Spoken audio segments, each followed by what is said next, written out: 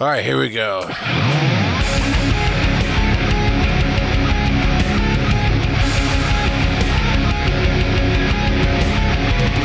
Hello and welcome to Breaking the Panel, now with 100% less angry Georgian.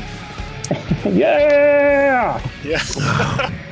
I am your faithful captain tonight, Soapbox GSTU, also known as Paul Klotz. Oops, I got that backwards. And I am joined, as always, by the faithful stalwart companions who do show up week after week. Ooh. Starting with... Well, we're going to start with Felipe. Hi, I'm back. Sorry, I was very tired and slept through the show last week. Well, that's not entirely true. You woke up for the show, and then we were like, dude, go to sleep. Yeah, this is what happened. I signed into Zoom, and everyone said, oh, you look like shit. Why don't you go away, Goblin? And I said, yeah, all right, I'll see you nerds later. So you pulled that classic move that everybody does when they work retail, where you go to work and then really ham up how shitty you feel and like, until the manager's like, oh, dude, no, you just go home. Oh, I've done it so many times. Oh, so have I. I've done it as a manager. Yeah, me too. Yeah, I've called my district manager before, but anyways, in somebody who's having a much better week right now, Mr. Chris Wisdom. Yeah, this weekend is as I'm still high. Rocket Man. He's a little dehydrated still, folks. So we're gonna jump right into things. Okay, I'm gonna be honest. Every time Charles is out, we say we have a news light week, and then we go super long. We do have a bit of a news light week, but we're going to try not to go super long because Philip has to get up early to handle fruit. Some casting news has come out recently for the Batman. This is the Rob Pattinson as, Wayne / Batman. This is kind of exciting stuff. There was a change. They had somebody lined up for the Penguin that did not work out, which, Chris, you were saying it was Jonah Hill? Jonah Hill. He was wanting $10 million, I believe, was the sticking point. Wanted $10 million to be Oswald. Yeah. That's ballsy. That's a lot of dollars. He is an Oscar award-winning actor. Yeah, I get that, but also with how society is working right now, and these superhero roles or supervillain roles can really propel you to franchises and work, right? That's the thing about actors. They're always looking for work. That's a lot of money to demand right up front. Did anybody else forget who directed the movie that Jonah Hill won his Oscar for? No, was it the Sklar brothers? No, was it? Hold on, it was Wes Anderson, right? It was Marty Scorsese. No, we're not talking about who. If you want to hear us bitch about Marty Scorsese more, go to patreon.com/breakingthepanel and sign up over there so you can listen to the pre-show, because Chris and I went and again. No, you're right, Philip. That is a lot of money, especially. Okay, so these superhero films are usually an ensemble piece, like they have to be by their nature. This is, Warner Brothers has been kind of like, lately. They started to right the ship a little bit, maybe. So it seems crazy to go to the struggling comic book franchise and be like, $10 million. Also, like, literally coming off of the back of how well the Joker did financially. Mm-hmm. Like, I don't know. It's whatever. See ya. Yeah. Bye, Felicia. Anyways, he's being replaced by Colin Farrell.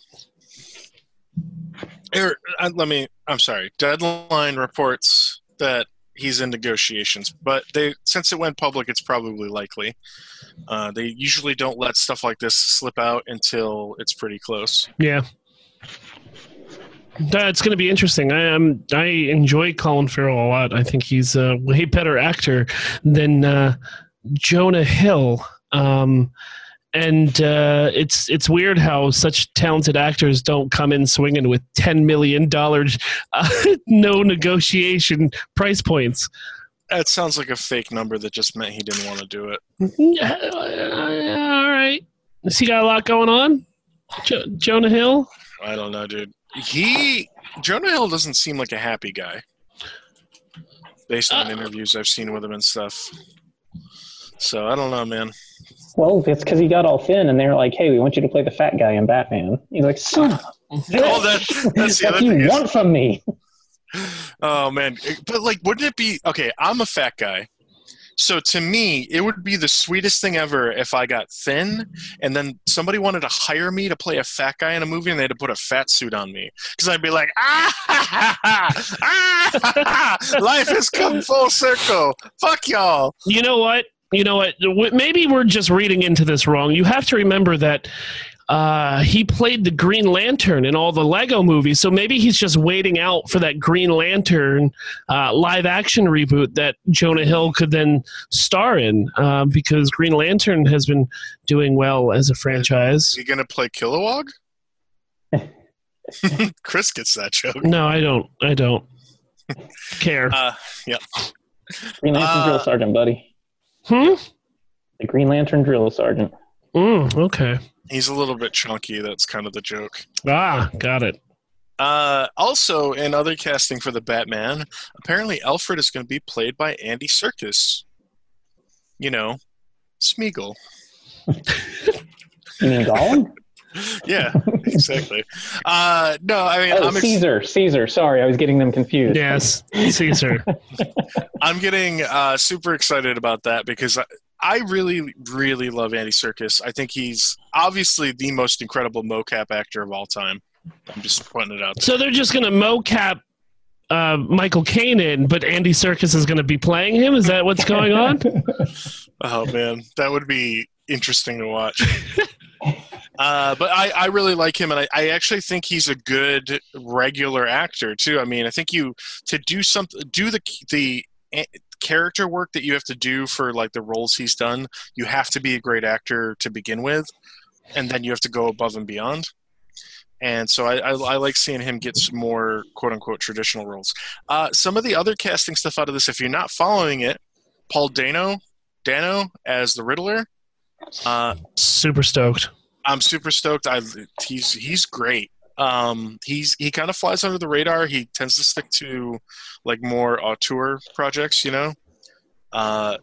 There Will Be Blood. He was incredible in. That's a big standout for me. That's a weird movie, but he was awesome in it. But I'm excited to see him do the Riddler. Zoe Kravitz as Catwoman. Hopefully we'll get our first Catwoman that isn't super awkward and weird. You know? Not our first. On 66, both of those women did quite well. Oh, well, I mean, I think we've talked about this before. I don't really consider 66 to be a real thing. Fuck right off, old man. No, I respect it, but it's like I don't compare Star Trek the original series to like modern sci-fi. Hardly ever. Like I might compare themes, but I don't go like, oh, look at the production quality of the show made in the 60s compared to what we do today. Yeah, I'm like, no, of course it's completely different. The acting culture is completely different. The writing culture is completely different. Anyways, point is, yeah. So like, how are you guys feeling about this Matt Reeves directed project? I'm bought in as somebody who does not care for Batman. Okay. I mean, this goes without saying. The best thing about Batman is the rogues gallery of villains that he has, and these castings are fucking dead on. And I'm pretty goddamn like Andy Serkis coming into the mix raises this movie to a whole nother level. Mm-hmm. Like that man made me care about a computer-generated ape in a franchise that I don't give two hot shits about. To the point where after I watched the first one, I instantly had to go out and see the next two because that's how good his acting ability is. And Paul Dano, I've been in love with ever since he came out with Little Miss Sunshine and played the awkward brother in it, man. So I couldn't be more thrilled about this and the possibility of it being a well acted film. At any point, the writing and the themes may be a little, grayscaled or blue scaled, depending on who's working the camera at that moment. But I'm pretty fucking excited, and I don't care for Batman. How about you, Chris? I don't know. I mean, the casting is. I don't necessarily have issues with the casting. To me, it's more about the characters they're choosing. I mean, this will be our fourth iteration of Catwoman. This will be second iteration of Penguin, second iteration of Riddler, both of whom just came off of Gotham. Like for a hero whose rogues gallery has such a breadth, I don't understand why we keep going to the well multiple times. Like you have other perfectly valid villains. Sure, but it's what people know. Yeah. Right. And I mean, at some point you're going to know them. Well, I get that, but right now DC can't afford to try to do something that people don't already have a ground of knowledge for.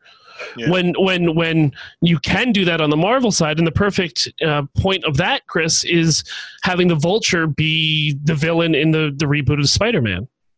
Right? The Vulture, for us, the nerd community, yeah, I mean, he's one of the original villains of the comic book series, but you pull someone off the street, like let's say my father, and say, you know the Vulture, right, man? He'd be like, well, first off, I'm dead, so no, you can't really ask me that question. But secondly, no, I know the Goblins and I know Venom, and that's about it.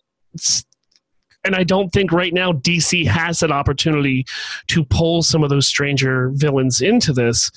Could this be the turning point movie? Most certainly.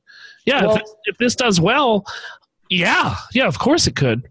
The movie's not called The Villains of Batman. It's called The Batman. So it's too easy to throw it in a freaking year one and do a black mask. You can even introduce a Red Hood who may or may not later become the Joker. Like, you can set seeds. Like, I guarantee you the normies went to the theater not for the Vulture or for the Green Goblin. They went there for Spider-Man. It's true. Well, yeah, But you can also do what Marvel did in Homecoming and introduce these secondary tier villains and not actually have them be a play of the storyline at all. Mm-hmm. And then when they work them back in possible sequels, then you're like, oh yeah, no, I remember that from him. Nobody thinks of the Tinkerer when they think about Homecoming, but they introduced him there, and hopefully they can reuse him down the road. Mm-hmm. Well, yeah, Homecoming also had Shocker. Yep. And Scorpion? Yep. Yeah. So, I mean, they set up the future potential of and those characters, so Sinister Six characters are, in my opinion, comparable to what we're talking about with Batman's Rogues Gallery, right? So your Riddler, your Joker, in a modern context, Harley is now associated with the Joker for the most part. Penguin. These are your core Batman villains that everybody's used to associating with Batman. There's been I'm with you, Chris. I get what you're saying, but I also get why, corporate executives are going to be like, can we do stuff that people are going to recognize and are going to be kind of prevalent in their minds? So, because it's all it takes is one gross misstep, and one more gross misstep perhaps for DC, and people are just gonna be like, Warner Brothers, you're not allowed to make movies anymore. Stop. Yeah. I mean, I'm not saying that that's not a valid take, but in a post Force Awakens world, now you have two missteps possible to make. You just have the normal DC missteps that you can make, and then you have the accusations of a rehash. You know what I'm saying? They're kind of in a damn if they do, damn if they don't situation. So you may as well just introduce new people. I think part of the problem too is until the Joker happened, it was becoming a situation of what could DC do right? What could they do right to make people resonate? Make these stories resonate for people. And I'm not sure that there's a good answer to that. I think what we haven't said here, a lot hinges on Rob Pattinson. Yeah. if he's a believable Bruce Wayne and Batman, like if people can connect with him, that's gonna be the most important element in the entire film. So who would you have wanted to be the villains in this movie, Christopher? Do you have anybody in mind that you would have liked to see in this instead of the? No, I think exactly what I said. I think going year one and you introduce the Black Mask as maybe the penultimate. I mean, obviously show with the Falcons, some ground level Batman stuff, fighting the mob. The Black Mask being his first supervillain who's trying to gain control over the mafia in Gotham, and then you introduce threads to other directions that you can pull on later. You can't do that because the Black Mask is going to be introduced in Birds of Prey. Like Ewan McGregor is already playing him, so like I love the idea, but they've already had this movie in the works and done before Batman. But I mean, you can still. I don't know. There's plenty of others. Give me a Mad Hatter. That's what I want. I would love to see a Mad Hatter or shit. What the hell is the other one's name? Clock King. I like Clock King. Clock King. Yeah. Yeah. Mad Hatter would be dope. And even though like B.D. Wong played him in Gotham, I would like to see a new iteration of. That would be a perfect role for Andy Serkis. Yeah, like a Hugo Strange, man. Yeah. That'd be dope. That'd be really good. Mm-hmm. I dig it. All right. So moving on a little bit here, we're just talking about Spider-Man. Spider-Man Into the Spider-Verse 2. Early rumors and release date? Yeah, so this is the greatest Spider-Man movie ever created, Spider-Verse 1. It super is, yeah. Most certainly.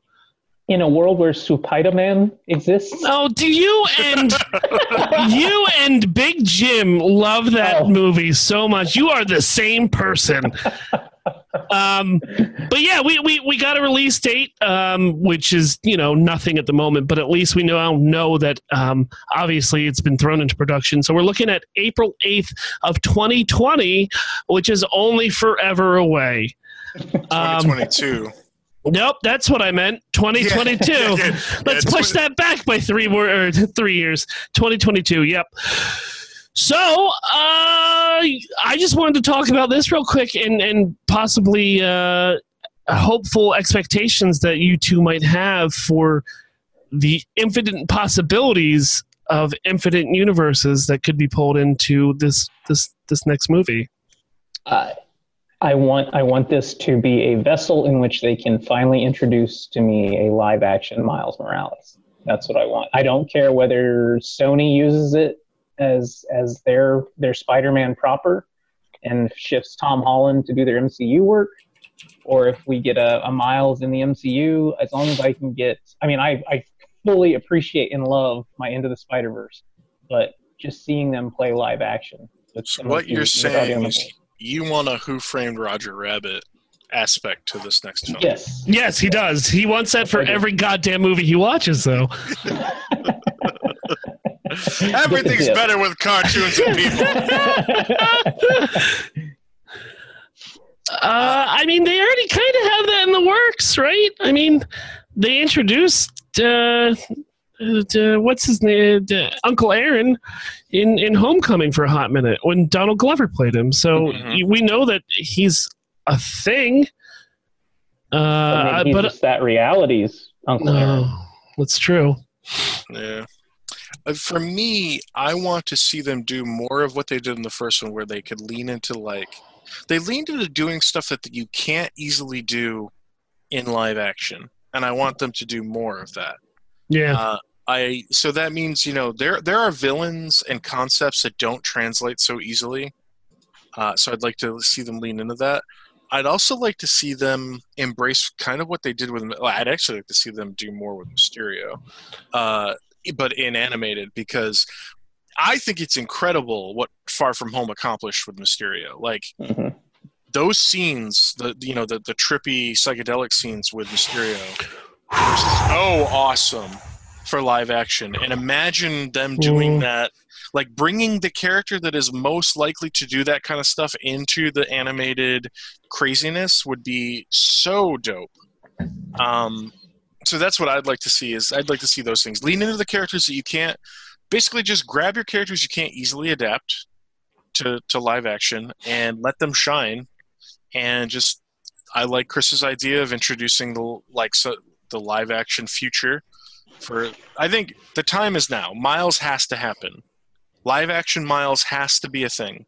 I think if you introduce them in the next Spider-Verse film, and then it is a buddy film for the next mainline Spider-Man movie with Holland and the new Miles Morales, that would be incredible to me. One of the Spider-Man shows that's airing right now is that, where Peter Parker and Miles are friends and they work together through the show. I can't remember the name of it, as our listeners shout at their telephones. But yeah, no, that would, yes, please. Would you, well, no, I guess I'm going to recant that brain thought. I kind of want to see the Chameleon done, and I think the Chameleon would work in an animated sense with how trippy this animation is too, really well. And I want them to introduce just more different universes. Maybe put the ones that we had in part one, some of them, to rest. You know, come back to them later and bring in just different cavalcade of different universes into this, because literally the possibilities are infinite. And that's how they introduced Craven, serving up Peter Porker. Oh, I even would like to see, what the hell's his name? Doppelganger? Is he the Spider-Man with multiple arms? He's from from that same universe that you got Demogoblin from. Yes, yeah. Yep. But yeah, I think you both are right. You got to start playing with things that possibly wouldn't work in the live action films and use it as a testing ground. I would even like to see possibly Black Cat show up. Maybe not be like the main villain like the Kingpin was, but at least, you know, introduce her into this world, and have that strange tension between Peter Parker and Black Cat. I think that would be good. Well, then now you're introducing the possibility of like a triangle between Gwen. No, you're talking about Parker and yeah. Because I figure, you know, Miles is going to still be your main character. Yeah. I think Spider-Gwen and Peter Parker tested really well across the board. And then, you know, the other Porkers, Nicolas Cage in the anime one, I think you can just tuck those back in to their own universes. Well, we've also got 2099 was shown in the action stuff towards the end, which is another character that they absolutely should embrace, which also opens up a lot of possibilities too, because you can pull stuff from the 2099 continuity. Like Iron Man 2099 and Punisher 2099. Oh, no. And other trash 2099. No. What I meant was like you having Spider-Man 2099 involved means you can pull ideas from those storylines as well. And I don't recall what villains he fought on a regular basis in that book, but I'm sure Vulture 2099. Yeah. I mean, exactly. Right. I would love to see a. Because I've always been a Goblin fan, but I think it's time to go ahead and give Hobgoblin a shot. Yeah. And if you're gonna do that in Into Spider-Verse, if it's gonna be animated, I mean, there's only one man that plays Hobgoblin, right? You agree? That's a Mark Hamill joint. I suppose. No, I could see it. I don't know. We'll see. You might not want to work for. Well, it'd be working for Sony, I guess. Technically, not Marvel. No. Gary Busey. All right, this conversation's over. Anyways, about 2 years, because it's going to be April 2022, and it is November of 2019, so we're looking at about a 2-year turnaround here. And remember that they won the Oscar for Best Animated Movie. Like, they beat out Pixar for this, which means they probably have bigger budget to play with. So, And they patent that animation style, right? Like that's theirs now. Am I correct on that? I have no idea. Yeah, I think they did. I don't have my notes in front of me to actually check that, but I'm almost positive that they did patent that style of animation. So I'm excited. The style or the production? I think both. Well, I don't think you can copyright stylization, but production. I think they. However, they did the animation. Yeah. The process. The process and the weird. Yeah. I'm almost positive they did, but if I'm wrong, you can hit me up on Twitter at RockOutOfPod.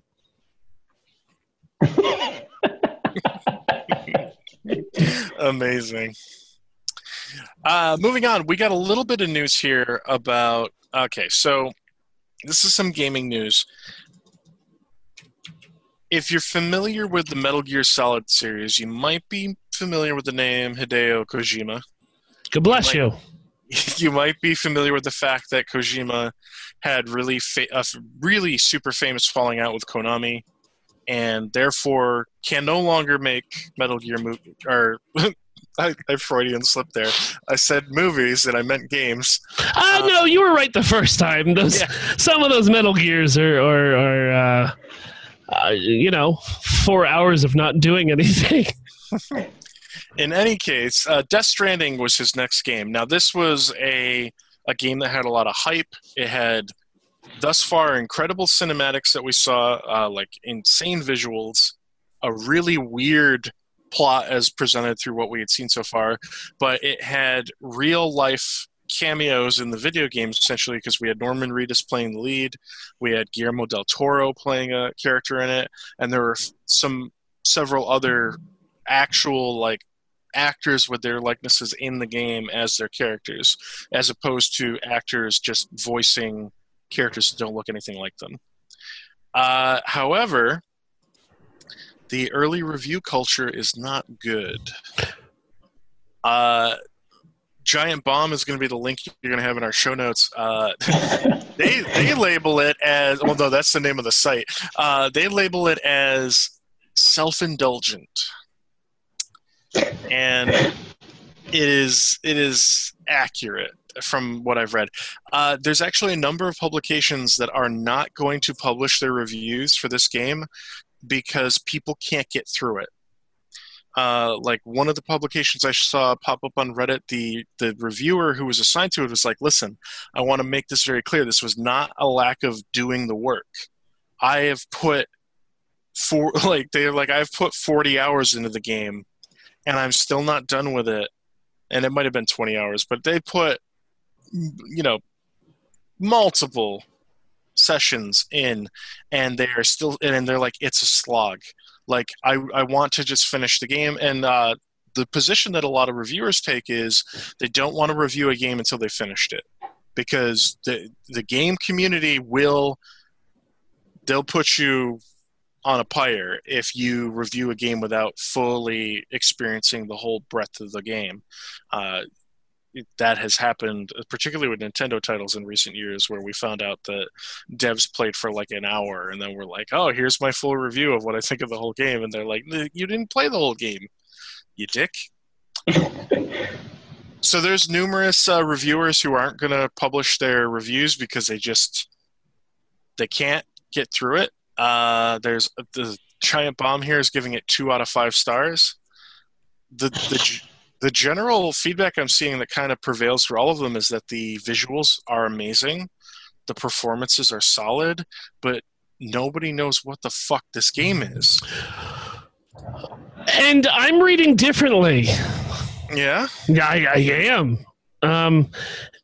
It seems like the average right now that I'm reading from multiple sites are like 8 out of 10, 7 out of 10. 8 out of 10, 9 out of 10, 5 stars, 4.5 stars. But with that said, everybody says that this is bloated, it is frustrating, and it is very slow pace, which you have hit on all 3 of those things in your first sentencing there, where people just cannot fucking get through it fast enough to get the reviews out. So that raises a really interesting point then. how many of these reviews can be trusted? Well, that's true. Well, because if they say what you're saying, like if they're acknowledging, hey, the game's beautiful, the performances are good, the writing is interesting, but the game itself, the core thing that is being sold, a gameplay experience, sucks, and then they're giving it like 5 stars or 8 out of 10 or whatever, like that seems crazy to me. That's like you're given all this weight to like the film which will be more relevant in a moment, the film aspect of this game rather than the actual game itself. Now look, see how this all pans out. I'm just going to say real quick that I have not read a single fucking review about this game, and I'm just looking at a spreadsheet of different websites, right? Different websites and their ratings for it, with a little bit of a snippet from Wikipedia. So I don't know, Oh, okay. I don't know how much time, like you've said, they've put into it before they're giving them, these 8.5 or 7.5 ratings. I'm just telling you what I'm reading right now, which is across the board. I'm seeing the lowest I see in front of me is 6.8 out of 10 from IGN. That's interesting. 6.8 is pretty bad for IGN. I disagree. I think a 6.8 to a 7 is about average on IGN. They hardly go over that 8 line for most things.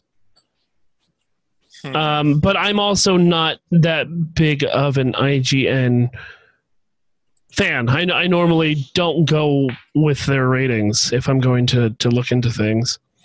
Mm-hmm. So that's fair. Well, so it's a mixed bag, I guess. Yeah, I'm going off of the couple of reviews I've looked at, but I'm also going off. There was a conversation in, I believe it was r/games on Reddit, where they had a thread where they were talking about multiple reviewers who were saying that they just weren't going to. Publications were saying we're not publishing our reviews for this reason, which was kind of interesting. Chris. Huh? I know don't honk at me. Peace is an option. I know you're not really dialed into the new age gaming culture, but have you seen a trailer for this video game? I have not. Okay. I'm gonna quick explain what the TLDR of this game is. You're Norman Reedus from The Walking Dead. Yeah, okay.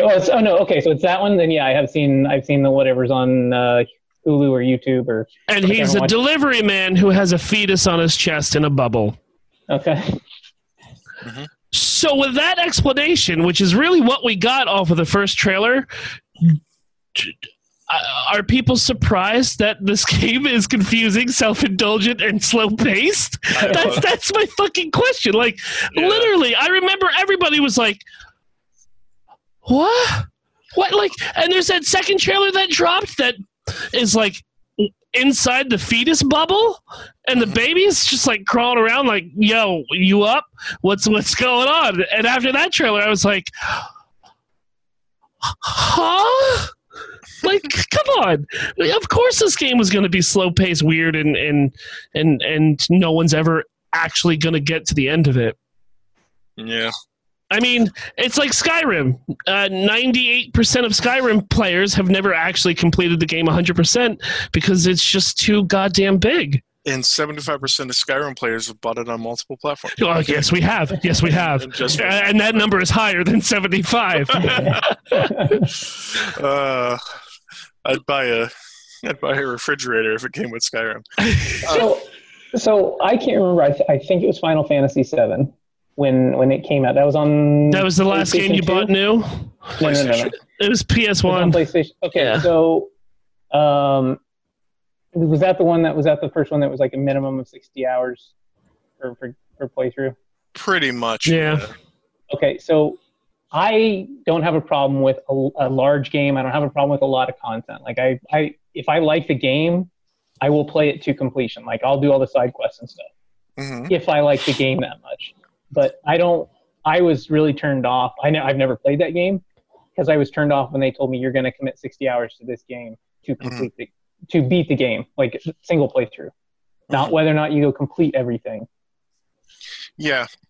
Well, I mean, to me, like, good, compelling content and a lot of it is great, but I don't want to have to spend a shit ton just to. And the issue with like JRPGs is that they're often very grindy for no reason.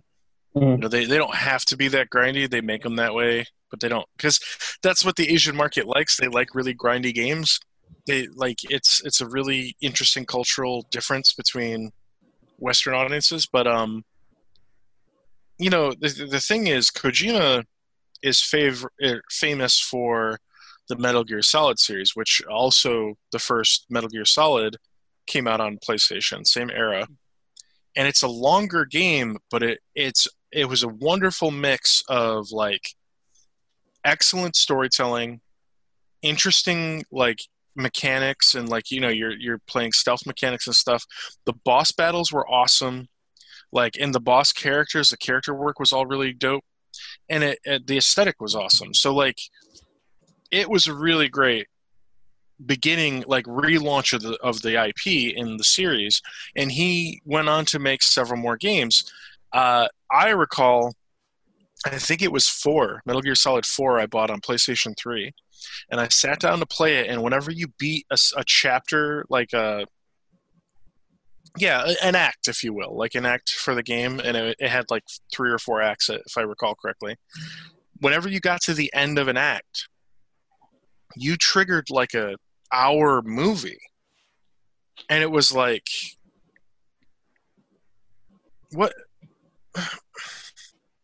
what happened to my video game? Like, because you're running around as Solid Snake, and you're like, you know, you're killing everybody, you're doing your thing, and then you have to sit down for an hour-long prolonged cutscene, a cutscene that you did not get. Like, you couldn't just pause it, if I recall correctly. You couldn't skip it, and you could. I think you're right. I don't think you could pause it. I think there were a couple save points, which is, if your cutscenes are so long that you need to put in save points, what the fuck? My point is, though, Kojima's known for doing good storytelling. The gameplay has always seemed kind of secondary to him, and that brings us to the next point. This article came out on Monday from Kotaku. Kojima says in the future his studio will make films. Real quick, before we get into Kojima's films, we record this on the 6th. Death Stranding comes out on the 8th. Yes. If you plan on picking it up and playing it, please write into the show and let us know what you think. Yes, we would love to hear what you have to say. And then we'll read that on next week's episode. But yes, Kojima is now making films? Well, he's saying that his studio plans to make films, and he's kind of acknowledging that basically, you know, films would allow him to do things that games don't. I think we're looking at a storytelling auteur that started in the video game medium, who never probably should have been there to begin with, and is now going to transition into either the series or film making genres. And I think that's great, because I think that's the issue with Death Stranding, is like, it sounds like there's a compelling story here, but people are saying it's kind of a miserable slog at times to play through the game itself. So maybe the future of Kojima's strong storytelling belongs either with like a Netflix or through a feature film or something like that. I don't know. What do you guys think? Well, I mean, you said auteur, so he's never going to get a film made in today's right? Yeah, because the big mouse is just gonna, the giant paw of the big mouse is just going to push him down forever. I think he should go into comic books. Really? I do. Going to say plumbing. I don't know what you thought. Yep, he should throw this all away and go to a Votech school and learn plumbing. There's always money in shit. Kojima always says that.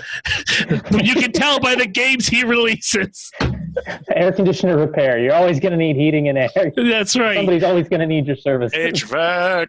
No, I actually think that like a long form storyline, it could work well for Kojima in graphic novels or comic books. I think he could do that as like a side thing. I think like his creative vision, like his main gig, if it's not going to be video games, it should be films. But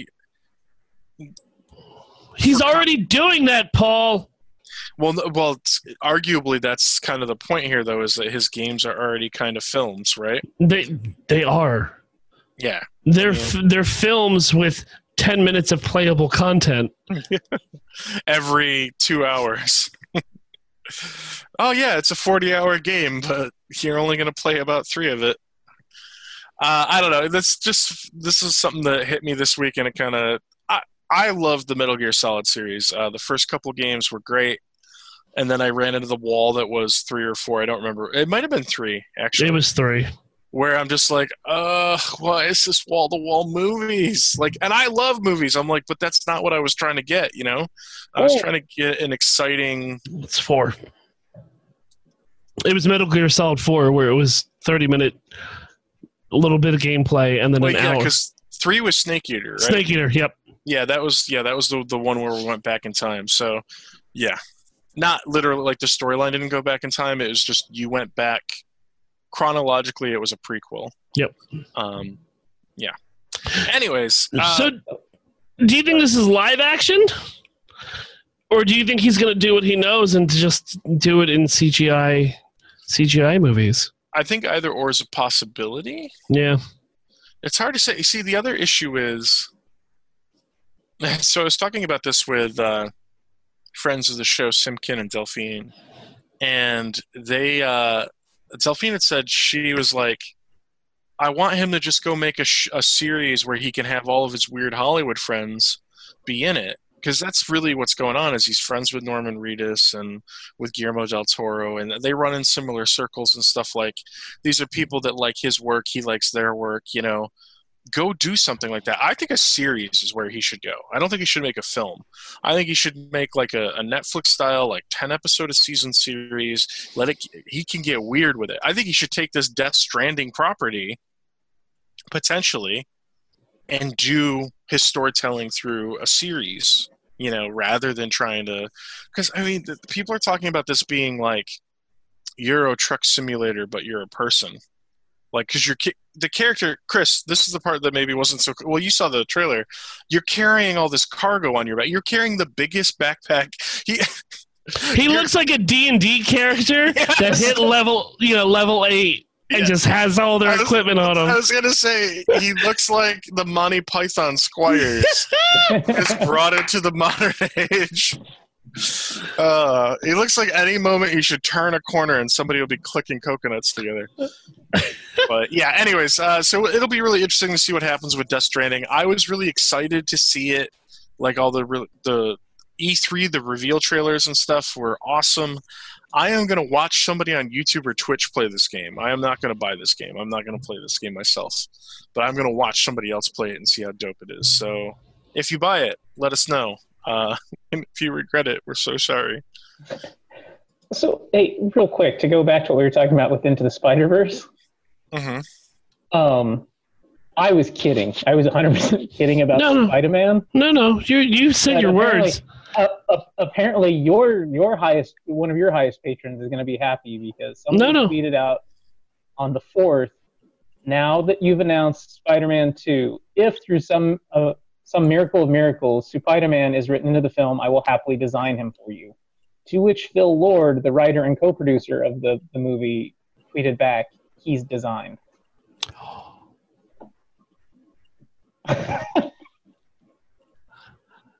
I am speechless. With that, we're going to go to the break. I'll let you simmer on that. We'll see you in just a moment. Mike here, editor-at-large at the Giant Size Team Up Network. Patreon.com/breakingthepanel. That's where you go to support the show. We know you like to listen in, but will you support? A lot of your fellow listeners do, and we deeply appreciate it all the way deep down in Phil's grinchy little heart. One of the perks you get by supporting us on Patreon is behind-the-scenes access to the show every week. We record on average about a half hour before we start the show. Then we record everything we talk about during the mid-show break and the post-show wrap-up. And the only place you get that kind of access is at patreon.com/breakingthepanel. Support us if you can. Any amount is perfect. And any minute now, we'll get back to the second half of the show. See ya. Welcome back. I hope that break was awesome. We are going to talk about a few more things here, and we're going to wrap it up. But so last show, we talked a little bit about the upcoming BlizzCon and how excited I was. I was so excited. Oh yeah, it was a shame I missed that BlizzCon episode. We talked about a bunch of stuff in gaming, but BlizzCon did come and go over the weekend. Yep, go ahead, Philip. Oh, I can no. I got nothing to say. What do you got? Poor Chris just pushed himself away from the. No, I watched Jay Allen's shit show. Jay Allen, yeah. So okay, well then come back to your mic because you're more prevalent than I, because I haven't watched a fucking thing out of BlizzCon. Me, buddy. So yeah, that's how BlizzCon kicked off, right? Jay Allen Brack basically addressed the whole Blitzchung controversy, the free speech controversy, and said, we acted too harshly, we acted too hastily, and we're really, really sorry. And we're going to do better. To which no one believed them. Mm-hmm. Because why would you? And it was a non-apology apology because there were no specifics in that apology. Yep. It was all jargon and doublespeak. Yeah, it was all corporate speak and lawyer talk. And yeah, so it kind of, to me, it meant ultimately nothing. However, there were some big reveals at BlizzCon. I'm going to run through them quickly. Diablo 4. It's been announced. It had a cinematic trailer.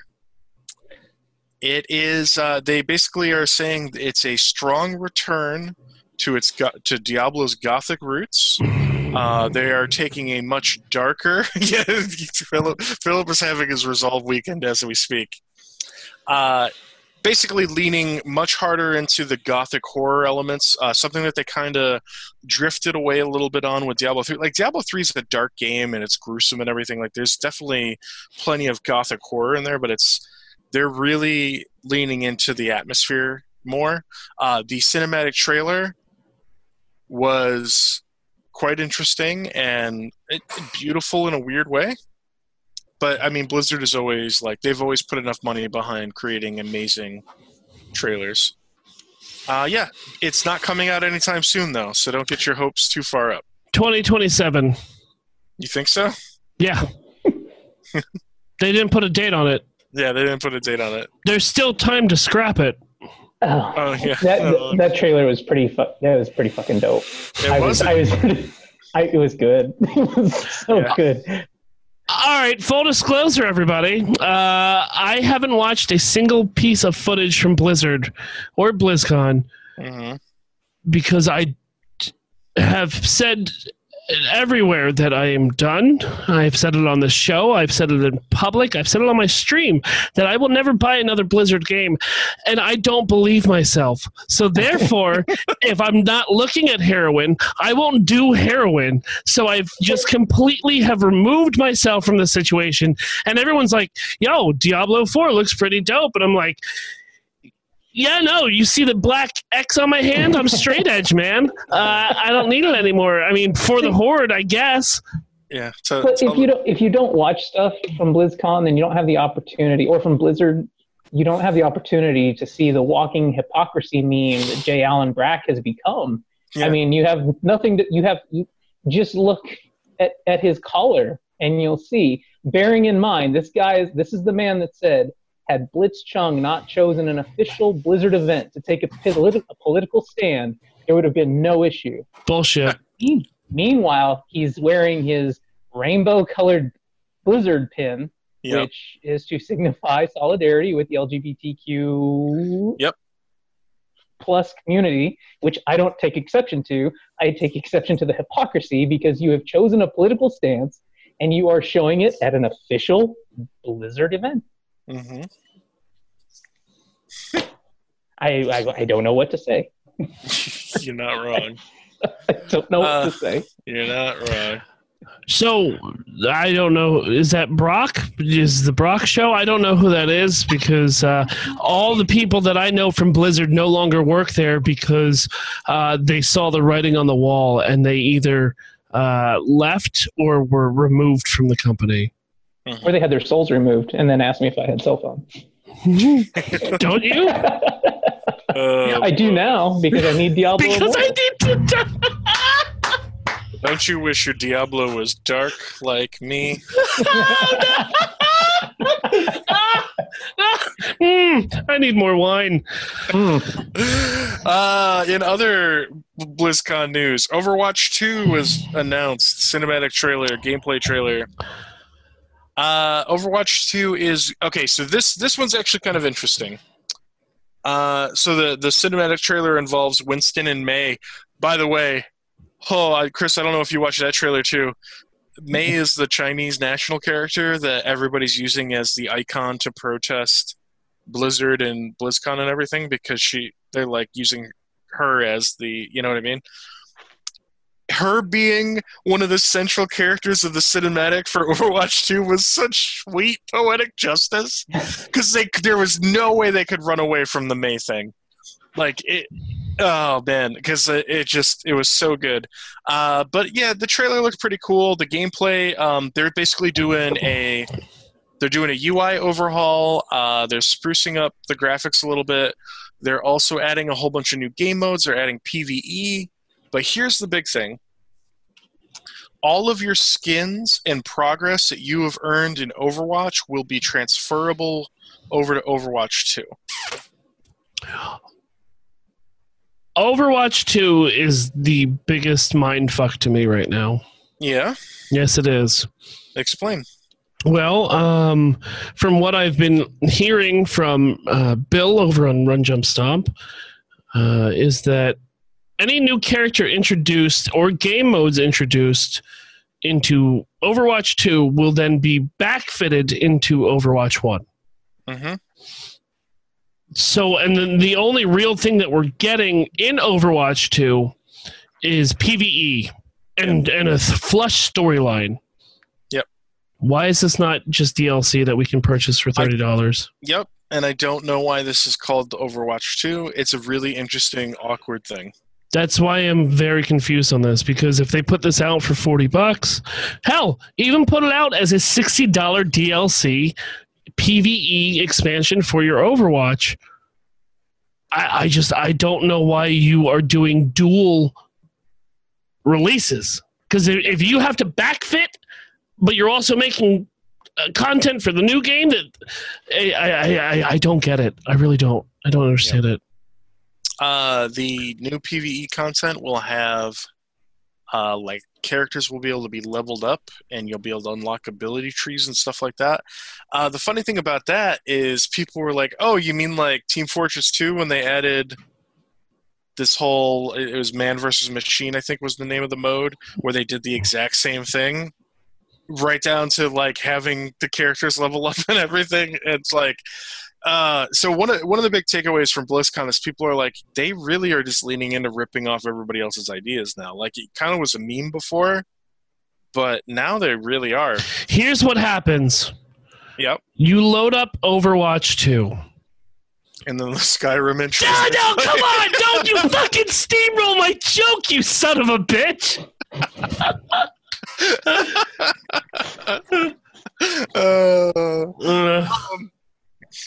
And then World of Warcraft Shadowlands, which has a kind of insane cinematic. Yeah, so all three of these had cinematics and then gameplay. There was also a Hearthstone expansion. I didn't give a fuck enough to watch it. But I'm going to tell you, I don't... Okay, for Philip's sake, I'm not going to ruin the cinematic for Shadowlands.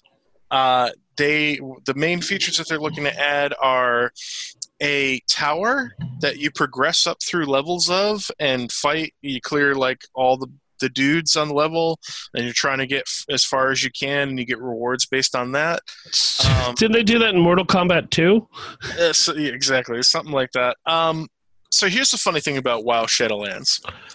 People are taking clips from the cinematic and then comparing it to clips from the cinematic or the gameplay of other games, like other MMOs right now. For example, Final Fantasy XIV's big expansion this year was called Shadowbringers. And guess what? They added a mode where you go through a tower and clear things on the levels and progress higher and higher and get better rewards the higher you go. How's that game do over in China? Is it popular in China? Final Fantasy, yes. Yeah. Oh, weird. Strange. Yeah, it's actually kind of startling how many similarities there were when people started pointing them out between other projects.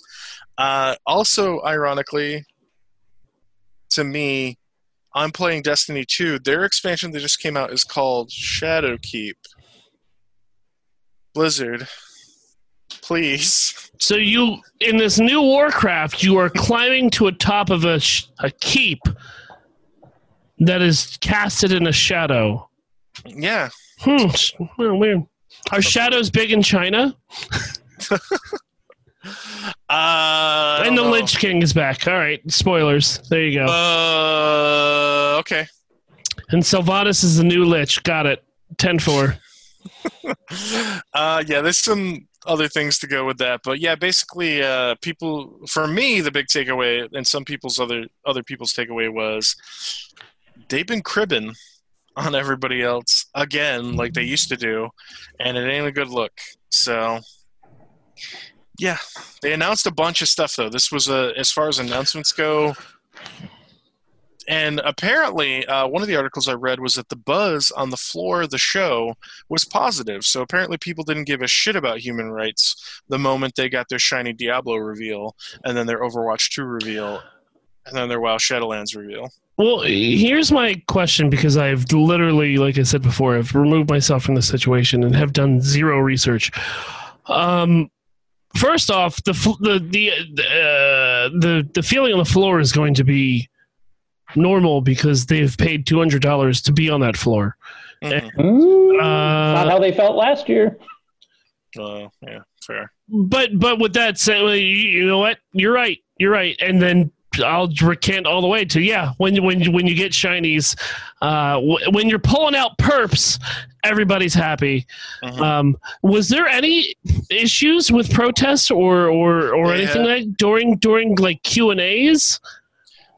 I don't believe there was anything during Q&As. I know that there were protests outside, mm-hmm. and I know that the local police were like there on hand like they would always be, and they were not interfering with the protests. Also, that the protests were very specifically not protesting Blizzard.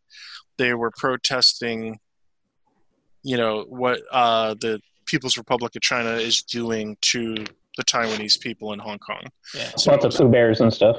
Yeah. Okay. So and basically they were like, listen, Blizzard happens to be at the center of this controversy right now. We're going to use this as the opportunity to talk about this issue and, protest regarding it. But they were very specifically not targeting Blizzard's, just going after them directly.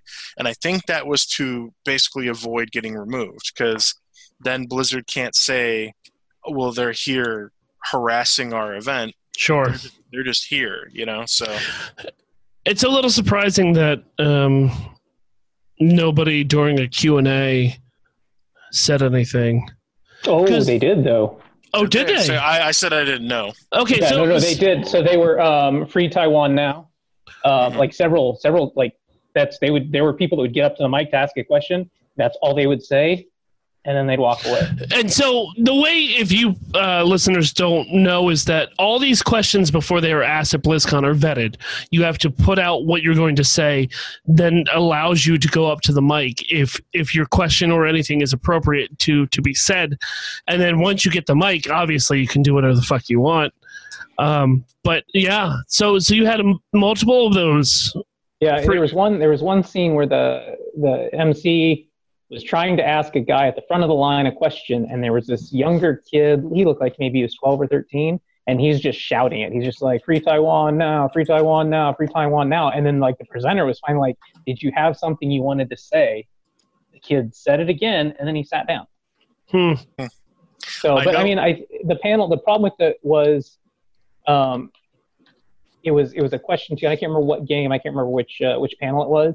But like, these are producers and people involved with the making of the game. They're not people that are involved with Blizzard's corporate strategy. Yeah. So yeah, I mean, you're kind of hitting the wrong people when you do that. And the guy the MC, he was just trying to keep things going and thought he could diffuse the situation, which he did, because as soon as the kid said the thing, he sat down or went away, whatever happened.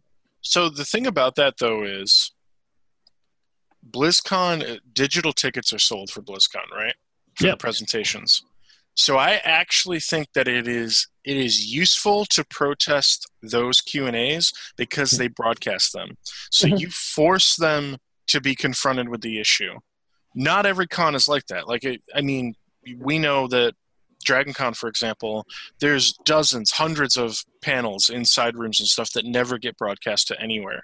And so if you were to protest in those panels, it would probably be at the tiniest of blips. But this is something where almost everything is broadcast to the internet, at least as far as major panels go. So getting up there and taking that opportunity. The other thing that I had heard about is that people walked out together. So like everybody would go in and sit down, and then as the presentations started at various events and panels and announcements and stuff, huge sections would just get up together and leave, like a couple dozen people. And so they would all get up calmly and file out. And so there would be these big patches of nobody in chairs in the audience for these events. I thought that was kind of it feels a lot like all of this protesting was planned very deliberately to be as productive as possible. Like, we're getting our message out there, but we're not doing something that's just going to straight get any of us kicked out or, arrested or anything like that. We are laser focused on getting the message out there without causing undue disruption. We're super inconvenient, and Blizzard definitely doesn't want us to be here doing this, but we're not breaking any laws, we're not breaking any rules per se, so they can't really come after us. I think that was all very deliberate. I wish during like the Overwatch championships, you would do what they do at high school basketball games where everybody just takes out newspapers and would rather read that than watch the actual event. They didn't even have a band this year, man. Like, in years past, they've had big ticket names like, Tenacious D or Blink-182, Weird Al Yankovic. They didn't even do a band, like a big name band. They had two smaller closing acts that were competing at the same time, but I don't know. I don't care. I do care, but I won't say it. Philip, God, we all know you care. If fucking Diablo 4 comes to Switch like it will, I'm going to be in trouble. I'm kind of pissed because that's not announced on the release schedule, because we're getting a Switch for the kids this year. So I was kind of hoping that it would be... Spoilers. I mean, they're listeners. Yeah. It's 2 listen downloads we get from your kids. It will be. I mean, Diablo 3 came to the Switch. So yeah, but how long did it take? It was... Oh, well, the game came out in 2012, and it came out last year. So, it'll come to the Switch 260. Yeah. You all have Switches, don't you? Yeah. It'll be on the Switch streaming platform. They just released Overwatch 1 on the Switch, so I'm pretty sure that Blizzard Activision is now pretty bought into the Nintendo Switch. Exists. Yeah, unlike EA, but that's a whole nother fucking story. Hey, so I just put something in the host chat that I found, or not in the host chat, in the exec chat. But this is kind of a culmination of things we've talked about since we saw Peter Cushing and Princess Leia. Mhm. This digital mapping. So it looks like James Dean's family sold his likeness rights to a studio, and now that studio is going to put him in a movie with an actor voicing him. They're going to 100% CGI him into a movie. Why And though? I exactly why don't you have the actor that's voicing him just play the freaking?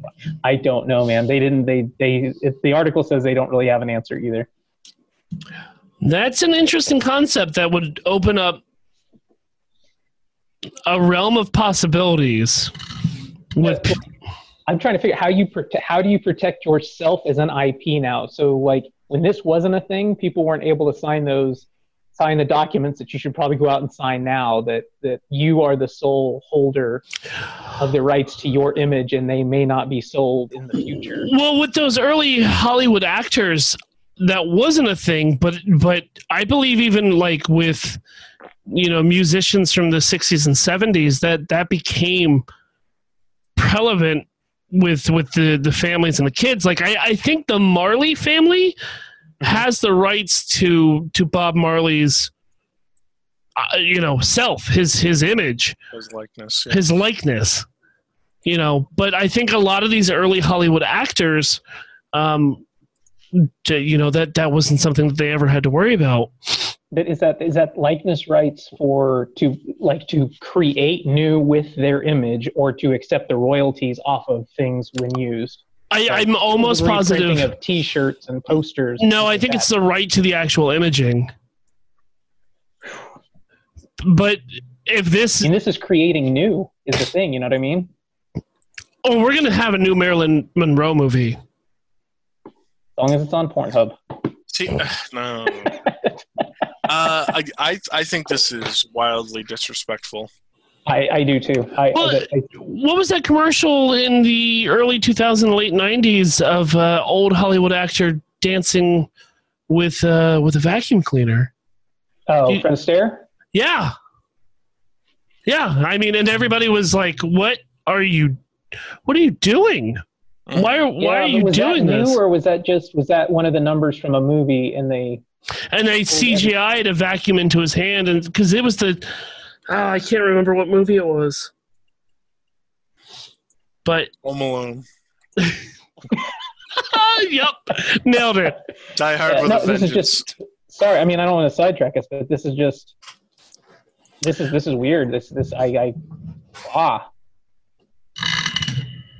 And again, like why? It's not James Dean. So what does that lend to your movie? What credibility? What does that, other than this is a weird thing? Like this is an oddity. So you're going to get eyes on it because of that. So I think, okay, so we all agree that like when you do like what was done with Peter Cushing or what's going to be done or kind of has been done and will be done with Carrie Fisher. When you're basically like you have a big franchise, you have somebody who's not with us anymore, and you're trying to just smooth things out a little bit. I think we all pretty much find that as long as it's done respectfully, it's fine. But when you're literally just going to resurrect somebody digitally and put them in a movie, that just feels really, really fucked up to me, man. Like, it feels wrong. I have no problem with them, with any production casting somebody to play that person. Yes. You know what I mean? Like, that is fine. That's really weird and awkward, and like, please don't do it. Like, stop. I mean, what does this do to deep fake? Like, what does this do? Well, that was Pandora's box. That's a thing, right? Okay, so if you don't know what Chris just said, deepfakes are they're digital renderings of people that are pretty much at this point indistinguishable from real life. Like, one of the ones that blew my mind that I saw in the past week was somebody took Indiana Jones and put Tom Selleck's face into it, because Tom Selleck was originally going to be Indiana Jones, I guess, at one point. Like, there were talks about it. And, like, so, like, the famous scene from Temple of Doom on the rope bridge, they've got him standing on the rope bridge, and they've CGI'd Tom Selleck's face onto Harrison Ford's body, and you can tell that it's CGI'd on because you know that it's supposed to be Harrison. Like, that, it looked pretty legit. And I was like, this is, you know, and, you know, you cracked the Pornhub joke earlier. This has been done with famous celebs too before. Like, there have been really obscene videos made, and I'm not talking about like leaked stuff that is legit. I'm talking about people have been doing this for years, taking porn stars and superimposing famous actor or actresses on their bodies and making it seem like it's them.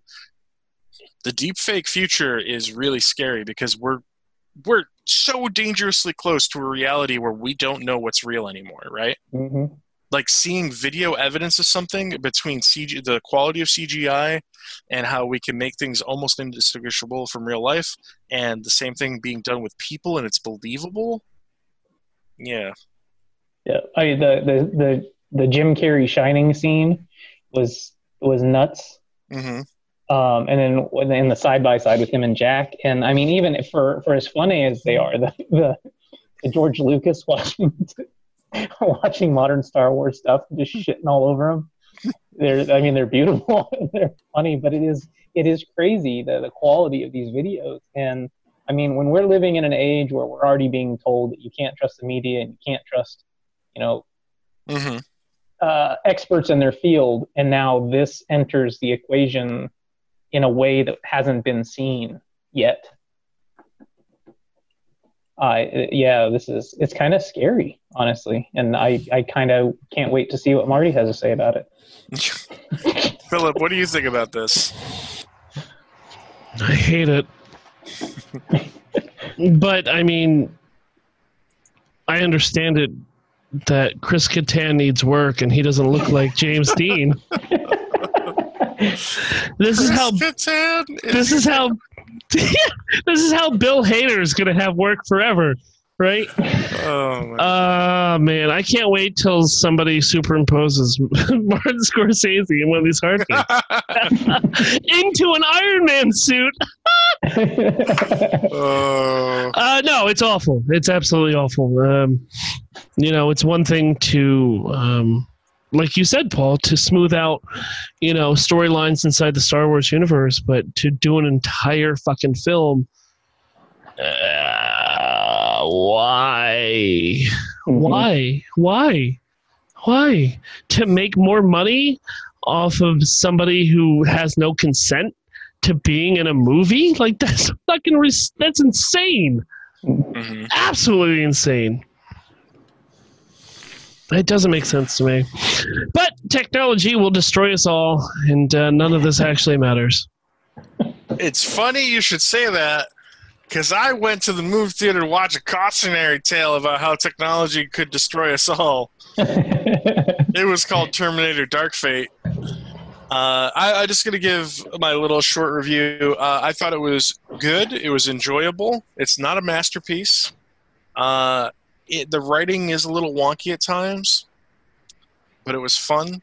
It does raise for me, I think I said this before when I saw The Predator in the theater, I don't have a problem with action movies being okay. Right? Like, I think it's okay for them to not be Marvel levels of amazing every single time. And I'd like to see more of that kind of stuff being made, as long as it's at least somewhat decent. The action was pretty high quality, though. Friend of the show, Travis Jones, the Blazing Defender, he did his review, and I only caught like the first maybe minute or so of it because I hadn't seen it yet and I didn't want to have anything spoiled, but I wanted to get his overall initial impression, so I clicked on his video on Facebook, and he said that he had a good time, that he felt that that Arnie was the heart and soul of the franchise, and it was nice to see him and Linda Hamilton back in the same film. But he said something really compelling to me. that was compelling to me. He didn't say it directly to me. He said it to the world.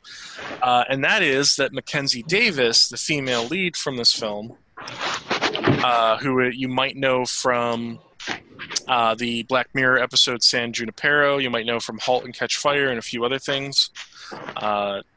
She would have been perfect to play Carol Danvers, Captain Marvel in the MCU, and he wished that they had cast her instead of Brie Larson. And we talked about this a little bit in the pre-show. Actually, I don't even know if we recorded that. No, we didn't. No, we did not. So I just want to present that to you guys. I don't know how familiar either of you are with Mackenzie Davis, but I think she's the bee's knees. I think she's one of the best up-and-coming actresses in the business right now. She was in Blade Runner 2049. I mean, she's in the greatest movie ever created in the last 20 years. And she was in The Martian as well. So to play Carol Danvers, though, I'm about it. I know you are. She was in Blade Runner 2049 and a Wes Anderson movie. I'm trying to figure out what you were saying. The Martian? Which is the greatest? Because you said the greatest movie that's been made in the last 20 years. No. I was assuming that a Wes Anderson movie was going to be. He directed Blade Runner 2049. No, he did not. That's why that movie was so quirky and entertaining for everybody. Wait a minute. Was she sitting in the back of the pickup truck in Infinity War? Yeah. Rocket? Smoking Lucky Strike cigarettes as the Kinks slowly played upon that? Yeah. No, I'm sorry. Endgame. Because I know Kyle is out there like, it was Endgame, you dumb dick. Oh, man. So, yeah, you don't remember. Anyway, I'm not going to keep riffing on that. That's an interesting proposal. And without seeing her in Terminator, I can't actually speak on it. Mm-hmm. She's 3 inches taller than Larson, so she's got a little more stature to her. I don't know, though. To me, and this is what we discussed during the show, I think a lot of the major complaints about Brie Larson, how much of that is Brie and how much of that is writing and directing. And even to some degree, editing. I mean, maybe it wasn't the preferred take of either the actress or the director that's made it. It's what made it onto the screen. Mm. I'm not super familiar with her. San Junipero is probably the only place that I would really recognize her from. Because I was not even the Martian in 2049. I didn't make that link until you'd said that. I didn't remember her in The Martian, but then I was reminded. Yeah, 2049. For frame of reference, if you're like, who? And you saw 2049, she was the prostitute. Mm-hmm. And she was awesome. Like she was Harrison Ford.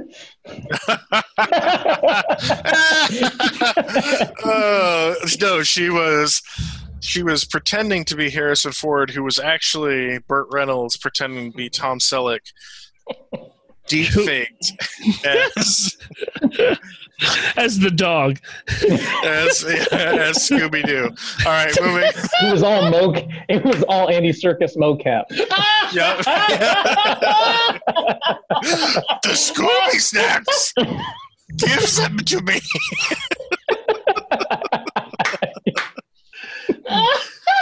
I love it when we break Philip. It's my favorite.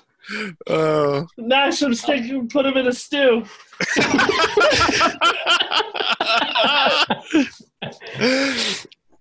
All right. That's it for the Dark Fate conversation. Chris, you had I had the most incredible Sunday. You did? It was for any of the kids in the audience, it was the boobies. It was so awesome. So I went and saw Jay and Silent Bob Reboot Roadshow tour. Jay and Kevin are they're doing it guerrilla style. They're taking the new movie across the country. They're showing it at locations in metropolitan areas. They do fan stuff on the front side, and then on the back end they have their normal Q&A. And in the middle of it, you get to see this wonderful movie. My quick review on the movie is just that it's wonderful. It's literally everything you want from your View Askew universe movie. I was telling Kim, she's like, why do you like it so much? Is it just a nostalgia thing? And I said, it's because we're aging with Kevin. It's not pure nostalgia. It's these characters in this universe. Where we were when we saw them is where we were when we picked back up on Clerks 2. Going forward, everywhere that these movies end up, it's basically where we are in life, and this is no different. Like it's so good. Jay is stellar in this movie, and Harley, the scenes that they have together, it's amazing. Ben Affleck,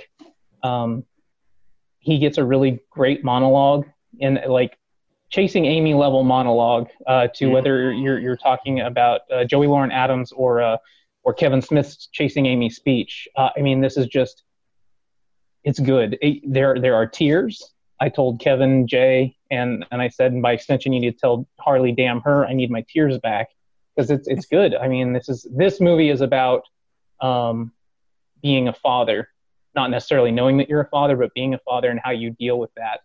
And then like dealing with the knowledge that you weren't there for a child, but that wasn't by choice.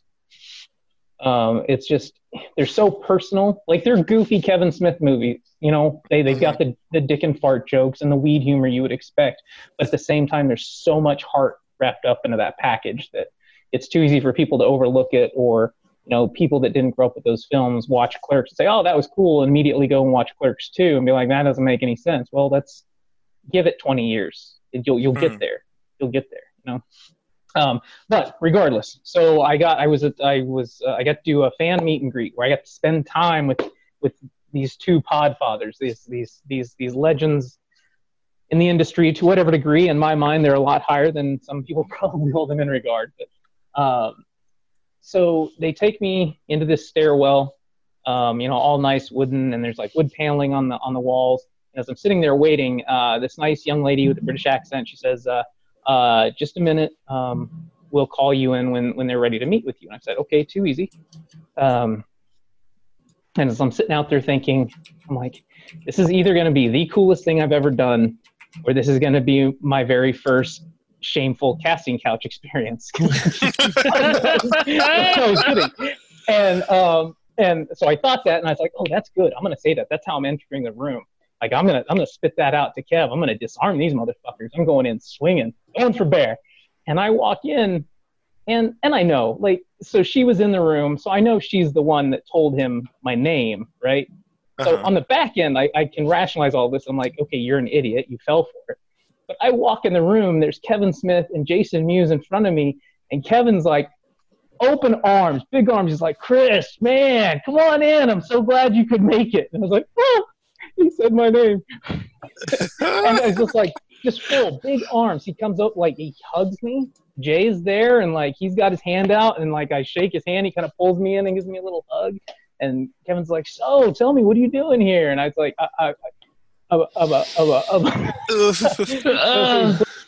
pulls me over to this table, and they got some merch. They got some shirts there. He's like, hey, he's like, pick a shirt, man, it's yours. And Jay's like, yeah, what size do you need? I'm like, I point to the shirt, and I do it, and Jay signs the shirt, and Kevin signs the shirt, and Kevin's like, so what's your story, man? Tell me about yourself. And I'm like, all right. So this is where I finally got a little bit of my composure back, because they were on, like, they just make you feel welcome, and it was cool. So you kind of get over that fan hump, like they're real people. So it was a little easier to get relatable. So I did have the awareness at that point to be like, all right, now check this out. I'm going to tell you some shit that's going to blow your mind. And he's Kevin, so he says, the big eyes, like, what the fuck? And I'm like, I kind of look to my left and I look to my right, like I'm going to tell him a secret. I'm like, I've got a podcast.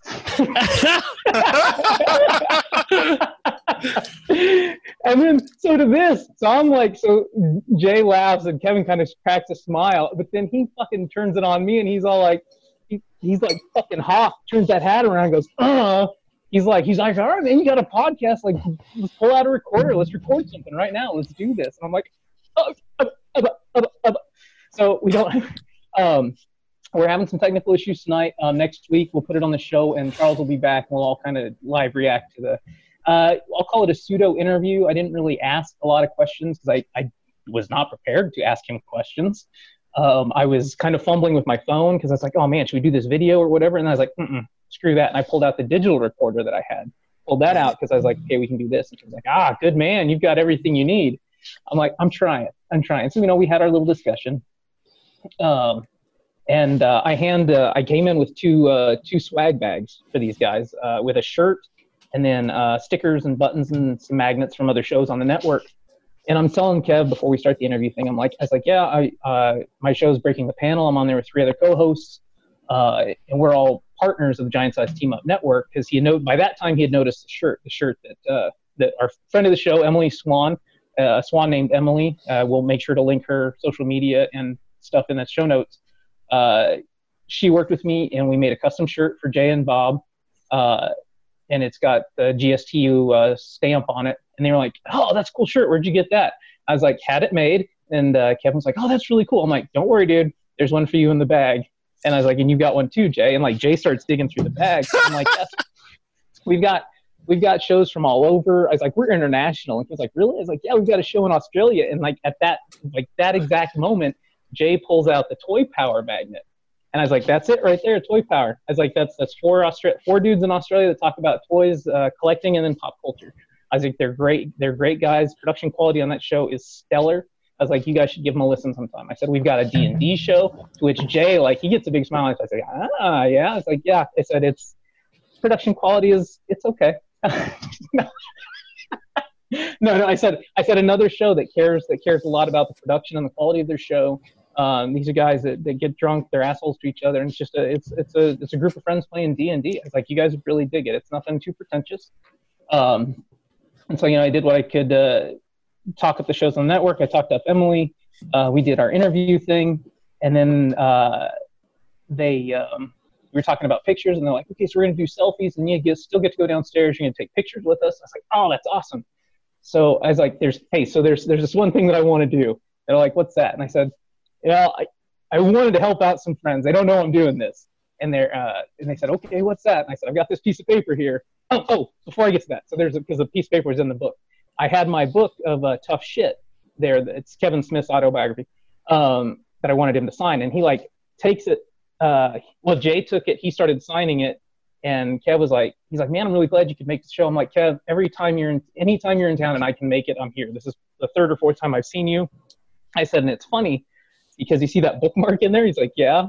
I said, no shit, that's the receipt from when you were here at the Improv in 2015. And he like opens it up and looks at it, and that's exactly what it is. It's Kevin Smith Improv, where I purchased a ticket there. So we all had a good chuckle. And then, so then we get into so then he's like, what's this piece of paper? I pulled the piece of paper out of the back, and I'm like, so the D&D show that I was telling you about, they've got this read that they do at the beginning of every episode. He's like, yeah, man, you want me to read something? Do it. What do you got? I was like, this is so perfect. I'm like, you don't mind if we put this on video, do you? Because I had the digital recorder. I'm like, you don't mind if I do this video, do you? He's like, no, man, come on, we'll do it like a selfie, and we'll all get in there. And so, he gets down, and he's like this, and he's holding it up, and he and Jay are talking about it. And you're getting the camera ready or whatever. And that was when I got to make my joke. And Jay got to play with me. That was cool so Kevin's like, all right, so I'm just reading off this paper. And I was like, yeah, and only read the shit that's on the paper.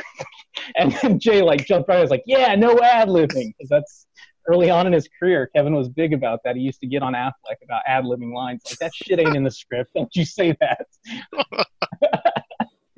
So it's good. And then, he had the camera up, and he was going to hit record, and he was like, no, Jay, you hit record, so I don't have to move and all this. And then we recorded the intro for Botched, and it was glorious. It was pie in the sky when I walked in to be able to get this. And so I got it. And then we run out of time, and we go downstairs to take the photos because we do the selfies or whatever, and you guys saw the selfies, and I'm sure Mike will pull 1 or 2 of the selfies to fit on with the show art. We go downstairs, and I didn't want Em thinking that she's not getting her due. But what we decided was when we go downstairs and they do the professional photo, I'm just waiting for those to be up on the site so I can download them. They each held up the shirts. They each held up their shirt, and I took off my jacket. So Em's art is going to be front and center on these photos when we share them. And that's when I'll link all of her social media to, because I want to make sure she had like a high res, good quality photo. Mm-hmm. it was awesome. Like, they were so accommodating with that. They were cool as stuff. The only reason that they didn't put the shirts on, which is what I was really hoping for, because I knew I was going to be in line for that Q&A at the end, because I'm that guy. I was hoping they'd be wearing the shirts. I'm like, oh, that's a dope ass shirt. Where'd you get that? But I didn't get that opportunity. But as we were leaving, so the first time when I left them before I went to go down and take the pictures, the same British gal was taking me downstairs. And I was like, oh crap, I forgot. I've got a thing for Kev. Do I have time to run that back into him? And she's like, what is it? I can give it to him. And I'm like, I'm not sure that I should hand it off to you to give, because I don't want to cause any problems for you. And she's like, what is it? We'll just say it was a fancy cigarette. Christ. And so we went downstairs. So we're downstairs. We do the professional photo. I'm like, hey, Kev, I got one more thing for you. He's like, what's that? And he's walking towards my jacket with me. I'm like, hey, I was in Colorado a couple weeks ago. And he was already tracking. He's like, you got it perks up. And I'm like, I was like, for sure, I wanted to make sure I didn't come to you empty-handed. And then I had all the other stuff. So this is just icing on the cake. And I pulled out of the pocket. He looks at it. And it's like in this cool plastic container, because again, it's a fancy cigarette, right? He kind of pops it open and he smells the tobacco. And he's like, oh man, he's like, you're a lifesaver. Because I figured he's going to have his stash with him, right? Of fancy cigarettes. So this elicited another big hug from him. But so when they get to the Q&A, that's when you find out that he and Jay, they decided they were going to do this guerrilla style. So when they used to travel and do Jay and Silent Bob Get Old live all over the country, and a lot of the evening with Kevin Smith, he had a bus because he didn't want to fly because, he was too fat to fly. So he got a bus after the whole Southwest incident, and he used to travel around the country in the bus. Well, he got rid of the bus a few years ago, and they decided they were going to do it guerrilla style. And Jay sold him on it. He's like, nah, man. He's like, if we're taking this to the people, let's take it to the fucking people. Let's drive. You and me, we'll hop in the car. You sit in the back and sleep, and I'll fucking drive us. And Kevin's like, okay, man, yeah, let's do that. And he's like, and I can work my social media while we're doing this. It'll be cool. He's like, that motherfucker hasn't driven 1 mile. He's like, I'm driving everywhere. And Jay's in the back.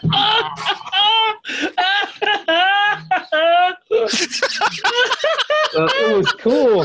But so then I'm like, oh shit. So maybe is relying on the kindness of strangers, because otherwise he's transporting all these fancy cigarettes across multiple state lines, and he doesn't have the proper tax stamps, and this could cause an issue. But so yeah, that's the gist of the story. It was so cool. Oh, so we're sitting down. So I go down. We get the pictures taken, and it's probably another 20 or 30 minutes before the show starts. So I sent into the host chat. I was just like, hey, is anybody good at ripping audio off of video? And I wait. I wait like a hunter in the duck blind. And none of you motherfuckers played with me. None of you. And I was getting so pissed off. All right, let me interject right here. So we are live on Twitch at twitch.tv/GSU Media at the point that this message comes through. And I look at my phone and I'm like, yeah, no, fuck that, dude. No, I got time to answer this message. And I just keep playing pirate games with my favorite bromigos of the Streampocalypto. And then we go on break. Well, so 20 minutes later, Tony I send a GIF, like a dude tapping the mic, like check 1 2 1 2. Dennis answers. Tony's like, what do you need? I upload the video, and then I put a hashtag asking for friends. And you go to break. Yeah, we go to break. And just before break, I pull out my phone and I mute for a second. And then I realize what's going on. Like, I start playing the video and I was like, oh, no. I stop it. I set it down. Philip is oblivious. He's like driving the boat. He's like, boop-a-doo. Everything is awesome. Everything is right where it's supposed to be, which is constantly playing my head as I steer a boat in Sea of Thieves every Sunday night over at twitch.tv/GSU Media. And yeah, we hit this moment where my phone, when I stream, is constantly right here resting on the screen that I play on, and it is just vibrating constantly. To the point where Paul, midstream, is like, you need to look at your phone. Yeah. Now. So I turn the phone on, and I see that there's a video, and the still image is Kevin Smith, Jason Mewes, and Chris Wisdom. And I said, all right, I will mute my mic real quick, and we will do this, and I'll watch this. So I look over to my trusty Behringer soundboard, and I turn down my mic knob so that nobody can hear me listen to this, except it was my headphone knob that I turned down and not my mic knob. So I turn that down, and I hit play, and I'm watching this video, and Kev's like, all right, we're good? Everyone good? Everyone's good? And he goes into the botched intro, and I completely melt down and lose my shit live on stream. I fell out of my chair. I freaked out over by my guitars. If you're watching the video over at patreon.com/breaking the panel, I open up the door and run out. And this is like 10 o'clock at night, right? And I'm screaming. I am screaming. I have a child who is sleeping. I have a wife who does not want me to run out of my room, my studio, screaming at the top of my lungs.